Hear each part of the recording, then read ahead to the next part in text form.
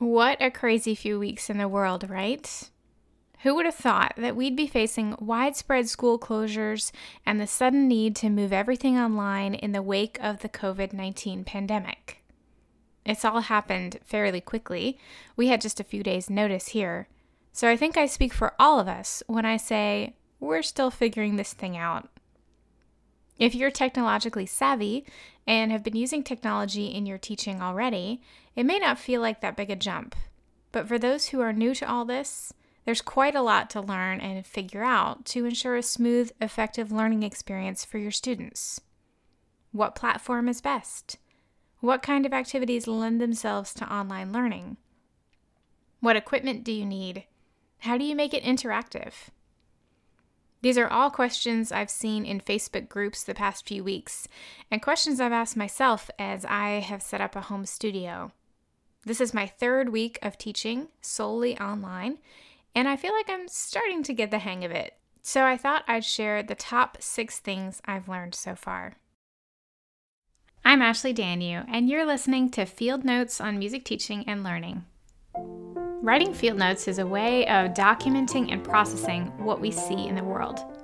This podcast is a collection of creative ideas, practical strategies, and thoughtful observations from the field of music teaching and learning. Here you'll find creative and pedagogically sound teaching tips, fresh new approaches you can use in your ministry and teaching, and insight into a few tried and true systems and creative processes designed to help you do your best work. Let's get started. Number 1, Zoom is a little better than FaceTime. I'm offering both platforms to my studio parents because I recognize that some haven't used Zoom before, and FaceTime is just easier. For some students, FaceTime has been fine. It helps, I think, if they have a strong Wi-Fi connection at home. But for those who are able to use Zoom, I've found the video and audio quality to be slightly better, especially since Zoom has some advanced audio features that really make a difference for music. Most software will compress the sound, especially singing or playing an instrument, to the point that it's almost non-existent at times.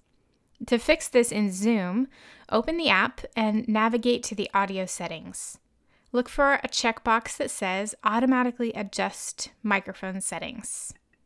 Make sure that is unchecked. Next, log in from a computer and navigate to Settings. Then look for In Meeting (Advanced). Scroll down until you see something that says Allow users to select original sound in their client settings. Make sure that is toggled on.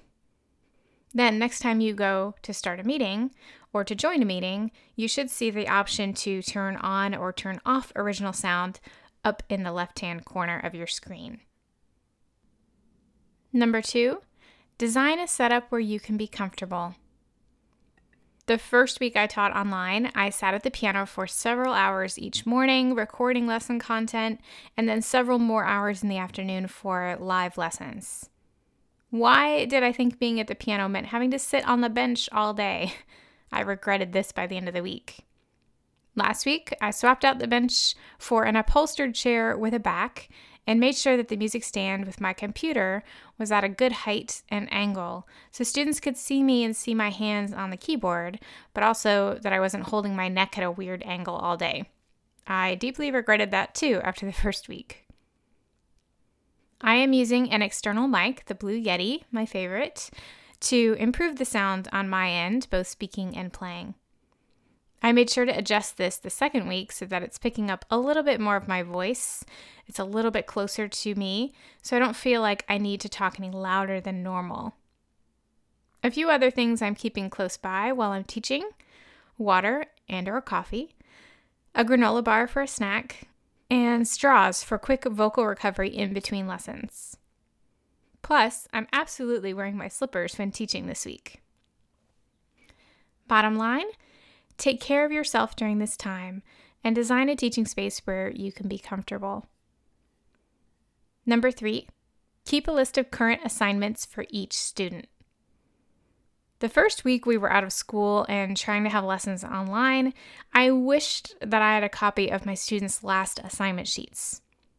Of course, I'm very diligent about writing detailed assignment sheets for them each week.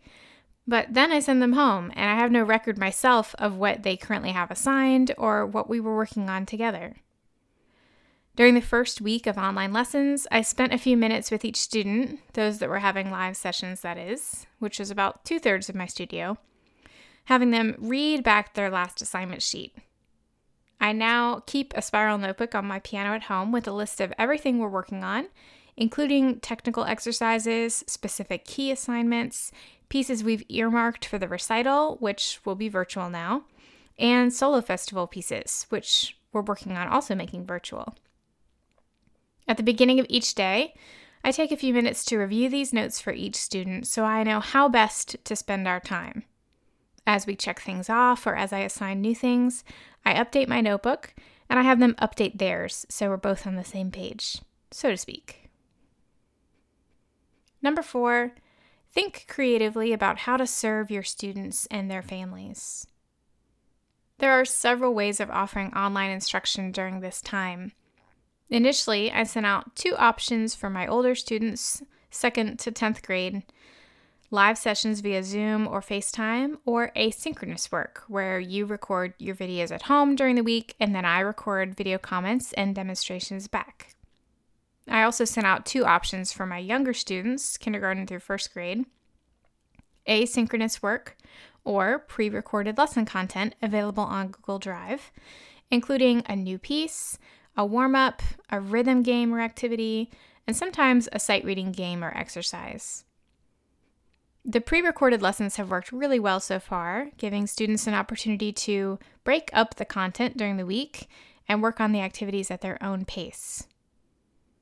Now that I've gotten more comfortable with live sessions, I'm beginning to offer that option to my younger students too, if a parent can be close by to help get the music in the right order, find starting hand positions, and set up the phone or iPad at the right angle. I'm finding that they love the live interaction, and we're able to do a lot of the same things that we would do together in our lessons. I can check hand position and fingering, review different positions on the piano, talk about rhythm, notes that go up and down. We can practice note naming and counting, etc. All that to say, I'm learning to be flexible. My teaching schedule looks slightly different each week because for some families it works best to have a live lesson every other week and do asynchronous work in between. For others, we're doing live lessons every few weeks to touch base and supplementing with pre-recorded content and asynchronous work in between. Listen to your families and what they need and find a way to serve them in that way. Number 5, the Notes app is a built-in scanner. I love learning about new things that my iPhone can do, especially when it's a helpful tool like a built-in scanner. Did you know this was embedded in the Notes app? Simply open a new note, then click the camera icon and select Scan Documents. You can edit your document after scanning, including adding more pages, rotating, cropping, or changing the filter. Click the Share button to easily share your scanned document via email, text, or AirDrop.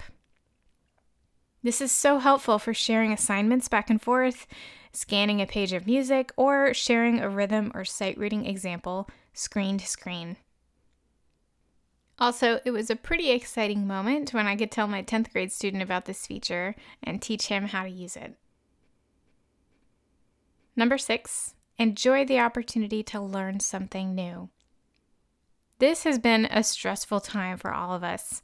No one likes being forced out of their routine and thrown into something new and unfamiliar, right? Take a deep breath and remember that we're all in this together. And embrace the opportunity to learn something new. This can be a time of growing, adapting, innovating, and creating in ways you haven't yet explored. So take advantage of that. Here are a few ways I'm embracing that mindset this week. I'm creating online games for my students using Google Slides. So far, I've created slide decks for treble clef note naming, rhythm patterns using 16th notes, a listening comparison game, and tonal and rhythm dictation activities. I'm planning to use these in studio classes in a few weeks. I'm learning a new skill in Adobe Illustrator with a class from Brit & Co. They're offering free online classes on a variety of subjects right now with code SELFCARE. I bought a few digital illustration courses and a cookie decorating class, because if we're going to be quarantined for a while, we definitely need more cookies. I'm discovering all the tools available in Zoom: screen sharing, annotating, whiteboard illustrations, the ability to type up notes, recording, uploading custom backgrounds, and more. And I'm recording musicgrams for our friends and family, sitting down at the piano together with my husband Steve after dinner and creating arrangements of songs that people know that we can text or send via Marco Polo. Are you transitioning to online learning right now? If so, what have you learned so far? Thanks so much for listening today. For written notes, related links, and more information on today's topic, visit ashleydanu.com/fieldnotes. You can find me on Instagram @AshleyDanu and @AshleyDanublog on Facebook. If you enjoyed this episode, it would mean so much if you'd leave a review in Apple Podcasts. This will help others discover this content in the future. Plus, I'd love to hear what you like about the series and if there's anything specific you'd like to hear more of in the future. Again, thanks so much for tuning in today. See you next time.